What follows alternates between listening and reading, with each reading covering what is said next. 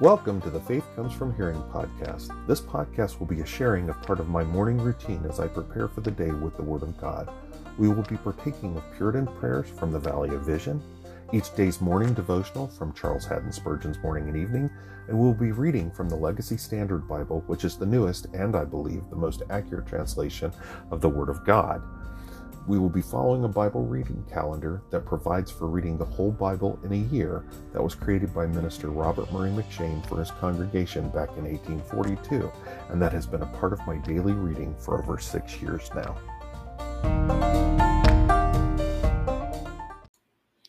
Good morning and welcome to the Sunday, November 6th, 2022 episode of the Faith Comes From Hearing podcast. This is the morning section. I'm Wayne Floyd, your host. Links to everything I'm going to be reading today are in the show notes, as well as links to hard copies of the resources we're using.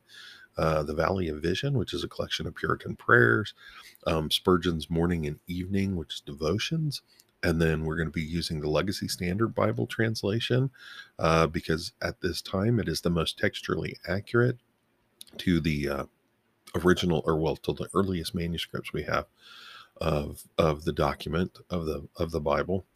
And there's also a link to a PDF that is Robert Murray M'Cheyne's Read the Bible in a Year plan, which is what we are reading through, along with a letter that was sent to his congregation who he created the plan for. And it's definitely worthwhile to read the letter that he wrote. Definitely gives good guidance on how to read through this. So as we've been doing for the last, I guess maybe this is the 6th day or something like that, we're going to do a morning section and an evening section. Obviously, if you wish, you can go ahead and listen to both all the way through. I'm going to record it all in one stream. You can listen to it all the way through. We're in control of that. But if you wish, I'm going to make clear delineation between the morning and the evening section. And so if you wish, and which was kind of the point of doing this way, is you can listen to the morning section this morning and then come back this evening as part of your evening devotions and listen to the evening section where I'll be doing a short message. And again, this podcast is motivated by the fact is my pastor actually sent me, I knew it was low, but my pastor actually sent me a stat yesterday. Let me actually pull it up so I don't misquote the stat he sent me. And this stat is part of the motivation as to why I'm doing this. Though I didn't know the exact stat. Let's see, where'd it go?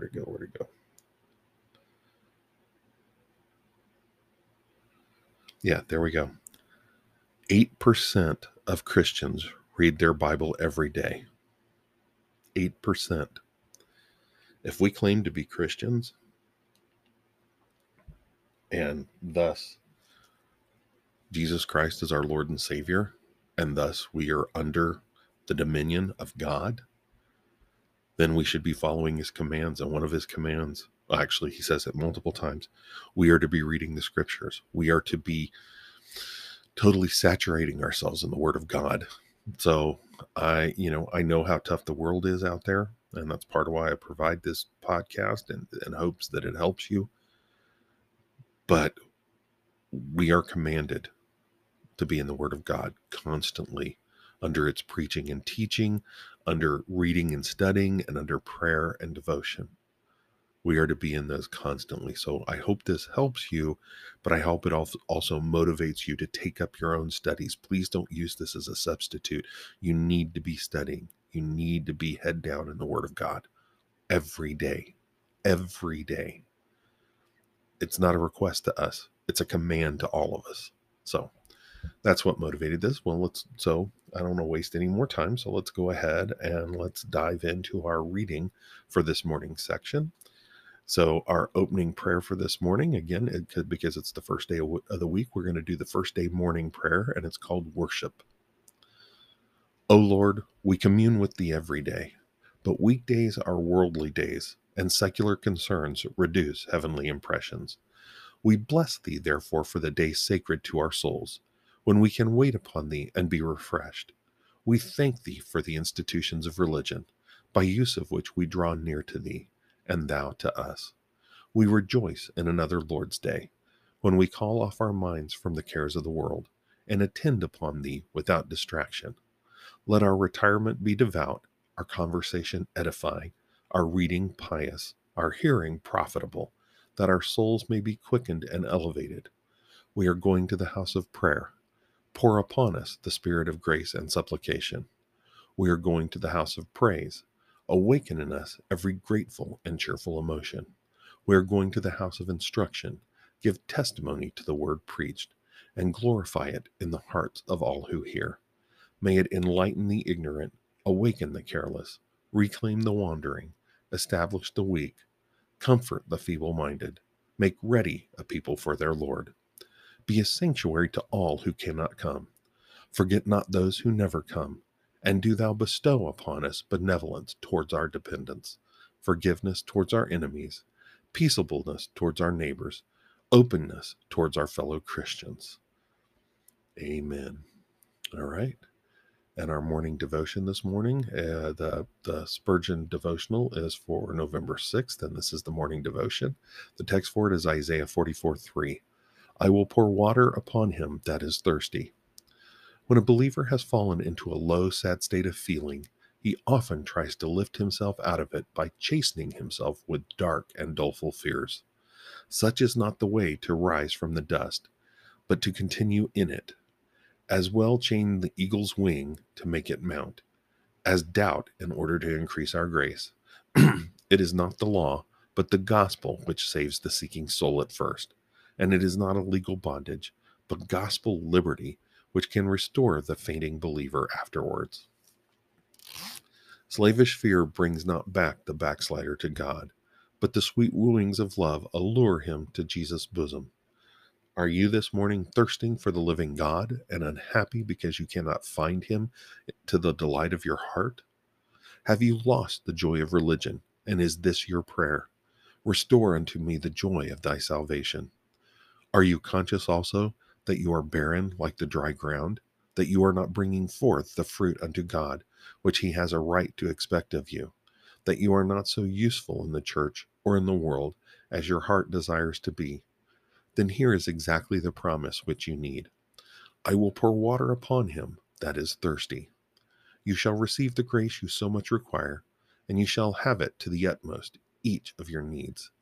Water refreshes the thirsty. You shall be refreshed. Your desires shall be gratified. Water quickens water quickens sleeping vegetable life. Your life shall be quickened by fresh grace. Water swells the buds and makes the fruit ripen. You shall have fructifying grace. You shall be made fruitful in the ways of God. Whatever good quality there is in divine grace, you shall enjoy it to the full. All the riches of divine grace you shall receive in plenty. You shall be, as it were, drenched with it, and as sometimes the meadows become flooded by the bursting rivers, and the fields are turned into pools, so shall you be. The thirsty land shall be springs of water. All right. And our reading today is going to be 2 Kings 19, Hebrews 1, Hosea 12, and Psalm 135 and 136. So 2 Kings 19. Now it happened that when King Hezekiah heard it, he tore his clothes, covered himself with sackcloth, and entered the house of Yahweh. Then he sent Eliakim, who was over the household, with Shebna the scribe, and the elders of the priests, covered with sackcloth, to Isaiah the prophet, the son of Amos. And they said to him, Thus says Hezekiah, This day is a day of distress, reproof, and rejection, for children have come to the point of breaking forth, but there is no strength to give birth. Perhaps Yahweh your God will hear all the words of Rabshakeh, whom his master the king of Assyria has sent to reproach the living God, and will reprove the words which Yahweh your God has heard. Therefore lift up a prayer for the remnant that is left. So the servants of King Hezekiah came to Isaiah, and Isaiah said to them, Thus you shall say to your master, Thus says Yahweh, do not be afraid because of the words that you have heard, with which the young men of the king of Assyria have blasphemed me. Behold, I will put a spirit in him, so that he will hear a report and return to his own land, and I will make him fall by the sword in his own land. Then Rabshakeh returned and found the king of Assyria fighting against Libnah, for he had heard that the king had set out from Lachish. Then he heard them say concerning Tirhakah, king of Ethiopia, "Behold, he has come out to fight against you." So he sent messengers again to Hezekiah, saying, "Thus you shall say to Hezekiah, king of Judah, do not let your God in whom you trust deceive you, saying, Jerusalem will not be given into the hand of the king of Assyria. Behold, you have heard what the kings of Assyria have done to all the lands, devoting them to destruction. So will you be delivered? Did the gods of those nations which my fathers brought to ruin deliver them? Even Gozan and Haran and Reseph and the sons of Eden who were in Telasar. Where is the king of Hamath, the king of Arpad, the king of the city of Sevarvaim, and of Hina and Iva?" Then Hezekiah took the letter from the hand of the messengers and read it. Excuse me. And he went up to the house of Yahweh and spread it out before Yahweh. And Hezekiah prayed before Yahweh and said, "O Yahweh, the God of Israel, who is enthroned above the cherubim, you are the God, you alone of all the kingdoms of the earth. You have made heaven and earth. Incline your ear, O Yahweh, and hear. Open your eyes, O Yahweh, and see, and listen to the words of Sennacherib, who sent them to reproach the living God. Truly, O Yahweh, the kings of Assyria have laid waste the nations and their lands, and have put their gods into the fire, for they were not gods, but the works of men's hands, wood and stone. So they have destroyed them. But now, O Yahweh our God, I pray, save us from his hand, that all the kingdoms of the earth may know that you alone, O Yahweh our God." Then Isaiah the son of Amos sent word to Hezekiah, saying, "Thus says Yahweh, the God of Israel, because you have prayed to me about Sennacherib, king of Assyria, I have heard you. This is the word that Yahweh has spoken against him. She has despised you and mocked you, the virgin daughter of Zion. She has shaken her head behind you, the daughter of Jerusalem. Whom have you reproached and blasphemed? And against whom have you heightened your voice, and haughtily lifted up your eyes? Against the Holy One of Israel. Through your messengers you have reproached the Lord, and you have said, with my many chariots I came up to the heights of the mountains, to the remotest parts of Lebanon, and I cut down its tall cedars and its choice cypress, and I entered its farthest lodging place, its thickest forest. I dug wells and drank foreign waters, and with the sole of my feet I dried up all the rivers of Egypt. Have you not heard? Long ago I did it, from days of old I formed it. Now I have brought it to pass, that you should devastate fortified cities into ruinous heaps. So their inhabitants were short of power. They were dismayed and put to shame. They were as the plant of the field and as the green herb, as grass on the rooftops is scorched before it rises. But I know you're sitting down, and you're going out, and you're coming in, and you're raging against me. Because of your raging against me, and because your presumptuousness has come up to my eyes, therefore I will put my hook in your nose, and my bridle in your lips, and I will turn you back by the way which you came. Then this shall be the sign for you. You will eat this year what grows of its own accord, and the second year what springs from the same, and in the third year sow, reap, plant vineyards, and eat their fruit. And the surviving remnant of the house of Judah will again take root downward and bear fruit upward. For out of Jerusalem will go forth a remnant, and out of Mount Zion survivors. The zeal of Yahweh will do this. Therefore, thus says Yahweh concerning the king of Assyria: He will not come to this city or shoot an arrow there, and he will not come before it with a shield or throw up a siege ramp against it. By the way that he came, by the same he will return, and he shall not come to this city, declares Yahweh. Indeed, I will defend this city to save it for my own sake, and for my servant David's sake. Now it happened that night that the angel of Yahweh went out and struck 185,000 in the camp of the Assyrians. And the men arose early in the morning, and behold, all of them were dead bodies. So Sennacherib, king of Assyria, set out and went away, and returned home and lived at Nineveh. Now it happened that as he was worshipping in the house of Nisroch, his god, Adramelech and Sharezer struck him down with the sword, and they escaped into the land of Ararat, and Esarhaddon, Esarhaddon Esarhaddon, his son, became king in his place. All right.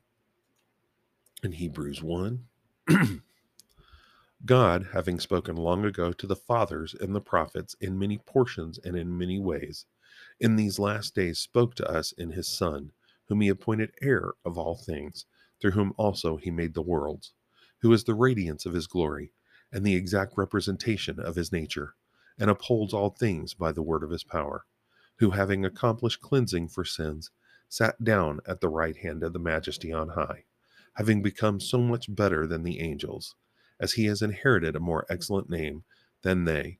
For to which of the angels did he ever say, "You are my son. Today I have begotten you"? And again, "I will be a father to him, and he shall be a son to me." And when he again brings the firstborn into the world, he says, "And let all the angels of God worship him." And of the angels he says, "Who makes his angels winds, and his ministers flaming fire." But of the Son he says, "Your throne, O God, is forever and ever, and the scepter of uprightness is the scepter of your kingdom.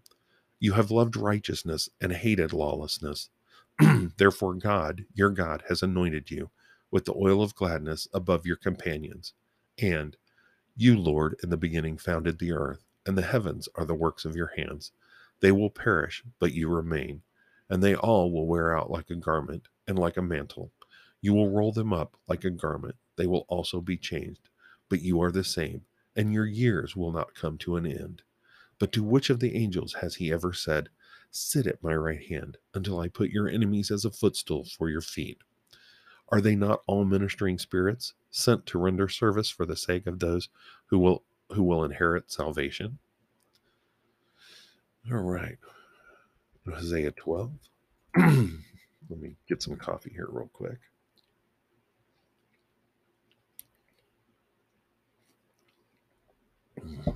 All right, Hosea 12. Ephraim feeds on wind and pursues the east wind continually. He abounds in falsehood and destruction. Moreover, he cuts a covenant with Assyria, and oil is carried to Egypt. And Yahweh has a contention with Judah, and will punish Jacob according to his ways. He will cause everything to return to him according to his deeds. In the womb he took his brother by the heel, and in his maturity he wrestled with God. Indeed, he wrestled with the angel and prevailed. He wept and sought his favor. He found him at Bethel, and there he spoke with us. Even Yahweh, the God of hosts. Yahweh is his name of remembrance. Therefore return to your God. Keep loving kindness and justice, and hope in your God continually. A merchant in whose hands are deceptive balances, he loves to oppress. And Ephraim said, "Surely I have become rich. I have found wealth for myself. In all my labors they will find in me no iniquity. In all my labors they will find in me no iniquity, which would be sin. But I have been Yahweh your God since the land of Egypt. I will make you settle in tents again, as in the days of the appointed festival. And I have spoken to the prophets, and I made visions abound, and by the hand of the prophets I gave parables. Is there wickedness in Gilead? Surely they are worthless. In Gilgal they sacrifice bulls. Yes, their altars are like the stone heaps, beside the furrows of the field. Now Jacob fled to the field of Arab, and Israel worked for a wife, and for a wife he kept sheep. But by a prophet Yahweh brought Israel up from Egypt, and by a prophet he was kept. Ephraim has provoked to bitter anger, so his Lord will leave his blood guilt on him, and cause his reproach to return to him. Psalm 135. Praise Yah, praise the name of Yahweh. Praise him, O slaves of Yahweh, you who stand in the house of Yahweh, in the courts of the house of our God. Praise Yah, for Yahweh is good. Sing praises to his name, for it is lovely. For Yah has chosen Jacob for himself, Israel for his treasured possession. For I know that Yahweh is great, and that our Lord is greater than all gods. Whatever Yahweh pleases, he does, in heaven and on earth, in the seas and in all deeps. The one who causes the clouds to ascend from the end of the earth, who makes lightnings for the rain, who brings forth the wind from his storehouses. He struck the firstborn of Egypt, from man to beast. He sent signs and wonders into your midst, O Egypt, among Pharaoh and all his slaves. He struck many nations and slew mighty kings, Sihon, king of the Amorites, and Og, king of Bashan, and all the kingdoms of Canaan. And he gave their land as an inheritance to Israel, his people. O Yahweh, your name is everlasting. O Yahweh, your remembrance is from generation to generation. For Yahweh will render justice for his people, and will give comfort to his slaves. The idols of the nations are silver and gold, the work of man's hands. They have mouths, but they do not speak. They have eyes, but they do not see. They have ears, but they do not hear. Surely there is not any breath in their mouths. Those who make them will be like them, all who trust in them. O house of Israel, bless Yahweh. O house of Aaron, bless Yahweh. O house of Levi, bless Yahweh. You who fear Yahweh, bless Yahweh. Blessed be Yahweh from Zion, who dwells in Jerusalem. Praise Yah. Psalm 136. Give thanks to Yahweh, for he is good, for his loving kindness endures forever. Give thanks to the God of gods, for his loving kindness endures forever. Give thanks to the Lord of lords, for his loving kindness endures forever. To him who alone does great wonders, for his loving kindness endures forever. To him who made the heavens with skill, for his loving kindness endures forever. To him who spread out the earth above the waters, for his loving kindness endures forever. To him who made the great lights, for his loving kindness endures forever. The sun to rule by day, for his loving kindness endures forever. The moon and stars to rule by night, for his loving kindness endures forever. To him who struck the Egyptians through their firstborn, for his loving kindness endures forever. Then brought Israel out from their midst, for his loving kindness endures forever. With a strong hand and an outstretched arm, for his loving kindness endures forever. To him who divided the Red Sea in two, for his loving kindness endures forever, and made Israel pass through the midst of it, for his loving kindness endures forever. But he overthrew Pharaoh and his army in the Red Sea, for his loving kindness endures forever. To him who led his people through the wilderness, for his loving kindness endures forever. To him who struck great kings, for his loving kindness endures forever, and killed mighty kings, for his loving kindness endures forever. Sihon, king of the Amorites, for his loving kindness endures forever, and Og, king of Bashan, for his loving kindness endures forever, and gave their land as an inheritance, for his loving kindness endures forever, even an inheritance to Israel, his servant, for his loving kindness endures forever, who remembered us in our low estate, for his loving kindness endures forever, and has snatched us from our adversaries, for his loving kindness endures forever, who gives food to all flesh, for his loving kindness endures forever. Give thanks to the God of heaven, for his loving kindness endures forever. All right, that is our Bible reading for today, for this morning. Again, I hope and pray that it has lifted you up, that it has equipped you, that it has edified you, and that it will hedge up your ways so that you truly will walk through the coming day as witnesses for Christ, as true imitators of God, as imitators of Christ. All right, let's go ahead and close out with our closing prayer for this morning. We're going to do the Lord's Day morning prayer to close out this morning. O maker and upholder of all things, day and night are thine. They are also mine from thee. The night to rid me of the cares of the day, to refresh my weary body, to renew my natural strength. The day to summon me to new activities, to give me opportunity to glorify thee, to serve my generation, to acquire knowledge, holiness, eternal life. But one day above all days is made especially for thy honor and my improvement. The Sabbath reminds me of thy rest from creation, of the resurrection of my Savior, of his entering into repose. Thy house is mine, but I am unworthy to meet thee there, and am unfit for spiritual service. When I enter it, I come before thee as a sinner, condemned by conscience and thy word. For I am still in the body and in the wilderness, ignorant, weak, in danger, and in need of thine aid, but encouraged by thy all sufficient grace. Let me go to thy house with a lively hope of meeting thee, knowing that there thou wilt come to me and give me peace. My soul is drawn out to thee in longing desires, for thy presence in the sanctuary, at the table, where all are entertained on a feast of good things. Let me, before the broken elements, emblems of thy dying love, cry to thee with broken heart for grace and forgiveness. I long for that blissful communion of thy people, in thy eternal house, in the perfect kingdom. These are they that follow the Lamb. May I be of their company. Amen. All right. Again, I hope you have a wonderful day. I pray and beg that you would be in church today, that you would get yourself to church, and that you would sit under the solid teaching of the Word of God. I've told you before about the church finders, both Founders Ministry and Master's Seminary. You can go Google them up. You can find churches and pastors there, hopefully ones that are close to you so that you can attend.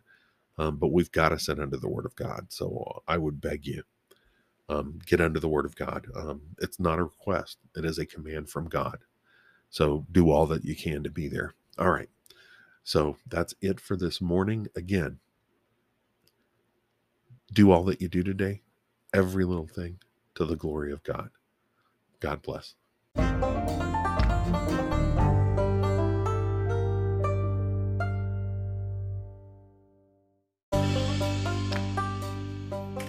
Welcome to the Faith Comes From Hearing podcast. This podcast will be a sharing of part of my morning routine as I prepare for the day with the Word of God. We will be partaking of Puritan prayers from the Valley of Vision, each day's morning devotional from Charles Haddon Spurgeon's Morning and Evening, and we'll be reading from the Legacy Standard Bible, which is the newest and, I believe, the most accurate translation of the Word of God. We will be following a Bible reading calendar that provides for reading the whole Bible in a year that was created by Minister Robert Murray McCheyne for his congregation back in 1842, and that has been a part of my daily reading for over 6 years now.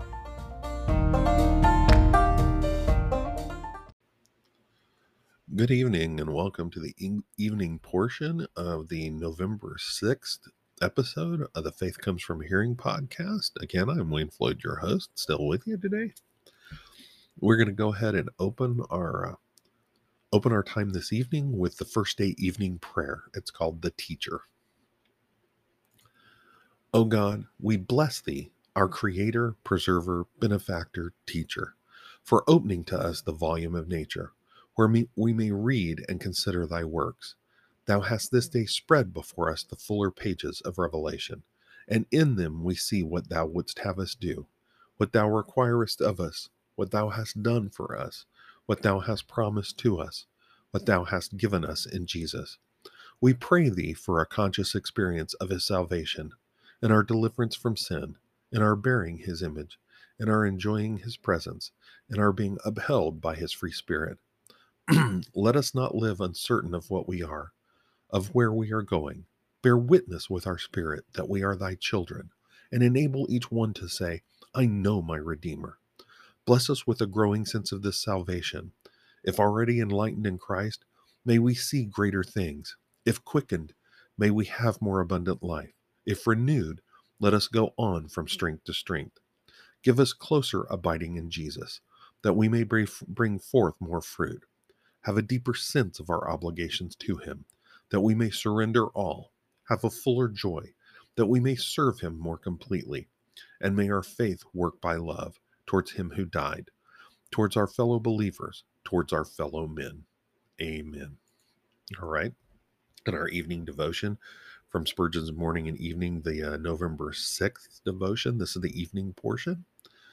Hebrews 9:20 is the text for it, saying, This is the blood of the testament which God hath enjoined unto us. There is a strange power about the very name of blood, and the sight of it is always affecting. A kind heart cannot bear to see a sparrow bleed, and unless familiarized by use, turns away with horror at the slaughter of a beast. As to the blood of men, it is a consecrated thing. It is murder to shed it in wrath. It is a dreadful crime to squander it in war. Is this solemnity occasioned by the fact that the blood is the life and the pouring of it forth the token of death? We think so. When we rise to contemplate the blood of the Son of God, our awe is yet more increased, and we shudder as we think of the guilt of sin and the terrible penalty which the sin bearer endured. Blood, always precious, is priceless when it streams from Emmanuel's side. The blood of Jesus seals the covenant of grace and makes it forever sure. Covenants of old were made by sacrifice, and the everlasting covenant was ratified in the same manner. Oh, the delight of being saved upon the sure foundation of divine engagements, which cannot be dishonored. Salvation by the works of the law is a frail and broken vessel, whose shipwreck is sure. But the covenant vessel fears no storms, for the blood ensures the whole. The blood of Jesus makes his testament valid. Wills are of no power, unless the testators die.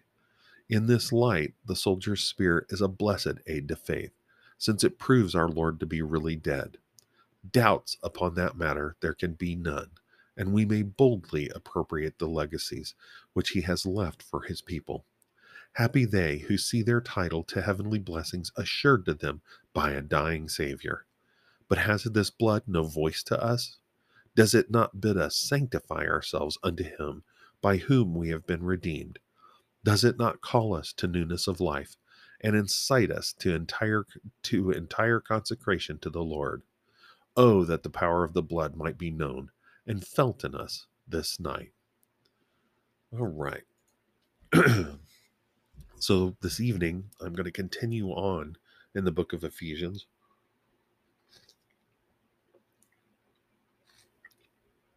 I thought it would be a good follow-on to the last two evenings where I was in Ephesians 4. So we've moved right on into Ephesians 5, and it's verses 1 and 2. Again, this continues the section here that we've been dealing with that begins actually at the very beginning of Ephesians 4, where it speaks of walking worthy. And so we're talking about the worthy walk. So these are different walks within the worthy walk, different walks that make up the worthy walk. So in Ephesians 4, we talked about that our walk is not to be that of the Gentiles. It's not to be that of the unbeliever. The Gentile is the unbeliever, that it's no longer to be that way. And we talked about that, putting off the old man and taking off the old man and putting on the new. So what we come to here is in Ephesians 5 verses 1 and 2. And let me go ahead and read them to you. So Ephesians 5 verses 1 and 2. Therefore, be imitators of God as beloved children, and walk in love, just as Christ also loved us and gave himself up for us, an offering and a sacrifice to God as a fragrant aroma. Again, we're continuing on, as I said, in that Christian walk. And we, like I said, we already dealt with the Gentile walk, the unbeliever's walk, that we're not to look like. And of course, within that, it gives us, here's what you should do because here's what you should not do. And it broke it down, especially in last night's talking about the new man, speaking truth and no longer lying, being angry but not sinning, no longer stealing but doing work, not only to provide for yourself but for others. No unwholesomeness coming from your mouths at all, not grieving the Holy Spirit, putting away all the negative. It was a whole list of negative words, but being kind. And again, the list of kindness, which comes to our first word here in Ephesians 5:1. Therefore, and if you ever see therefore in the scriptures, what that should drive you to do is to ask the question, what's the therefore? Now, I know that sounds goofy, but it really means it. What does the therefore mean? Why is it where it is? Well, what it is it's saying that what is about to come in the following verses, in the rest of verse 1 and verse 2 and on down, refer back to the verses before, what happened before. So we saw in Ephesians 4, we saw in speaking about the new man, talking about letting all bitterness and anger and wrath and shouting and slander be put away from you, along with all malice. That's verse 31 in Ephesians 4. Going on, instead, Be kind to one another, tender-hearted, graciously forgiving each other, just as God in Christ also has graciously forgiven you. So the therefore says, in light of all that, we are to be imitators of God. We are to be imitators of God as beloved children. And I know I've repeatedly in this podcast brought this up, especially in my prayers as we've closed out certain episodes, that our Christian walk, our walk of sanctification, we are to be imitators of God. This is the command here. We are to be imitators of God. We also see Paul, and as I've brought up before in one of his other epistles, said, told whoever he wrote the letter to, and I can't remember who it was, said that for them to be imitators of him as he was of Christ. So basically, he's telling them be imitators of Christ, who is God incarnate. So we're to be imitators of God. We are to mimic. We are to be true imitators of him. And in the word there for imitators is mimetis. That's the Greek. Okay. That basically translates in English as mimic, but that's not really the best translation. I mean, that word is, but our understanding of mimic is not the same. We think of mimic as being a farcical replication of what we're imitating. That's not what mimetes meant. That means taking on the attributes of what you are imitating. So in this case, of course, it's not referring to us taking on the attributes of his omniscience, his omnipotence, his omnipresence. That's not what it's talking about. But it is talking about taking on the attributes, his loving kindness. We heard in our one of our psalms this morning, his loving kindness endures forever. His loving kindness endures forever. If I remember right, it's Psalm 136.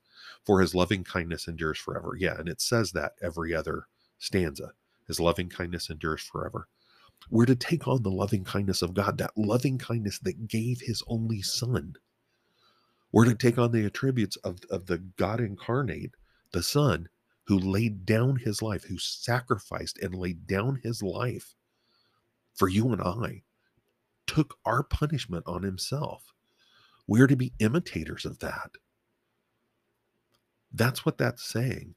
We are to show loving kindness. We are to show grace. We are to show mercy as God does. And if you want to know how God does it, you got to be in your Bible. You've got to be in scripture and you've got to be reading it. And I will guarantee you, the majority of us, if not all of us, probably all of us, we don't imitate God. We don't take on those attributes. We allow ourselves to be too saturated with what the world says around us and how they say we should behave. And that's not acceptable. We are to be imitators of God. We are to love, and that's what this goes on to. And two, it talks about we are to walk in love. And so that's what I'm talking about here.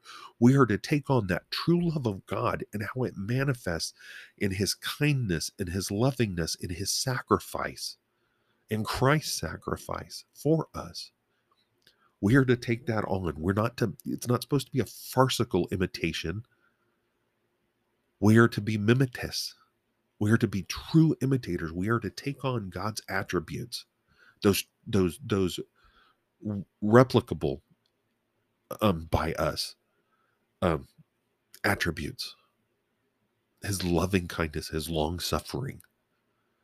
We are to take those on, and it goes on as beloved children. Listen, I know, and yes, I preached on this, and I preached on it a while back, and what I spoke of then, it's true now. We're watching the destruction of the nuclear family. And it's been going on for years now. Any and everybody are attacking it, including Black Lives Matter. And I'm sorry, if you back that group up, they're terrorists. They're terrorists. I do believe that Black Lives Matter. I believe the organization are terrorists. And I think there's more than enough evidence out there, along with Antifa, to prove that. But what I'm speaking of in this case is they have put it directly into words, and they've taken actions for it. They are they are striving to destroy the nuclear family. And in doing so, they are totally corrupting what our concept is of a father. So it's saying, therefore, be imitators of God as beloved children. He's our Father. He loves us. And I know that's hard in this world. I've known way too many people that have had an awful relationship with their father, whether they be adopted or whether they be a blood child.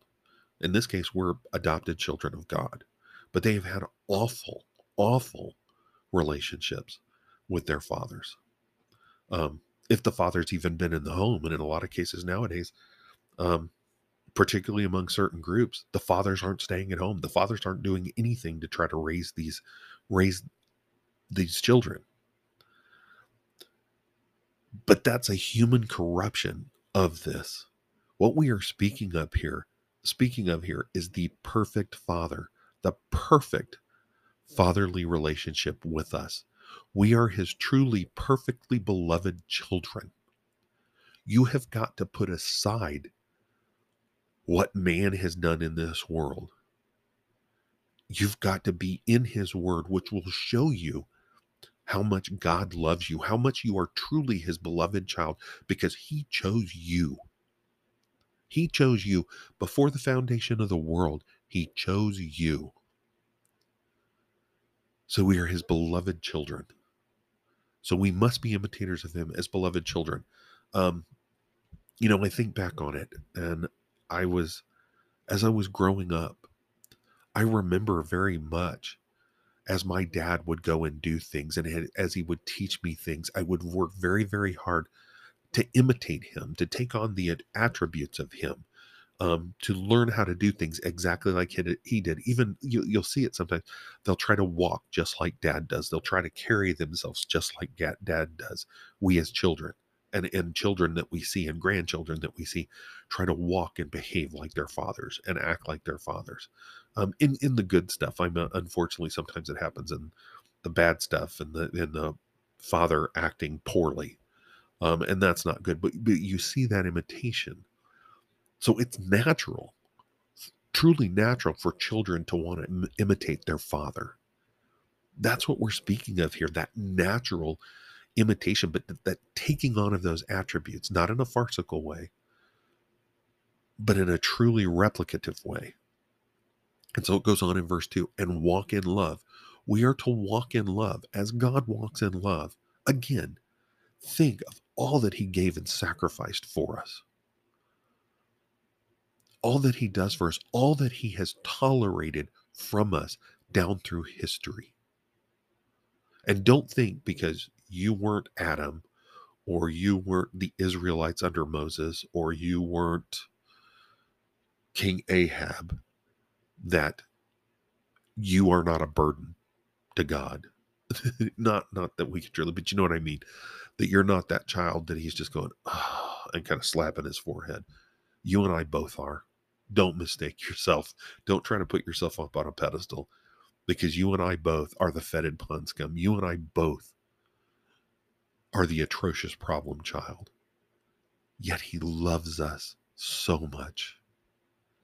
But it goes on to explain that love, just as Christ also loved us and gave himself up for us, an offering and a sacrifice to God as a fragrant aroma.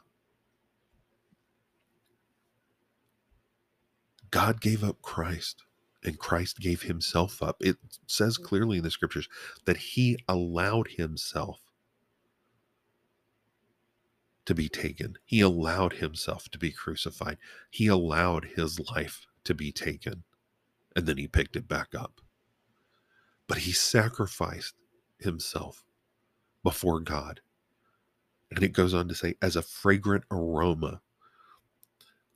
That is the only sacrifice that is ever commented in the whole Bible where it is spoken of, and it's used that kind of language, as a fragrant aroma, a sweet smelling aroma. Because his sacrifice paid for all of our sins. In his great love and in God's great love, he paid all of our debts. So again, as I said yesterday, and as I said the evening before, so that we can stand holy and blameless before him.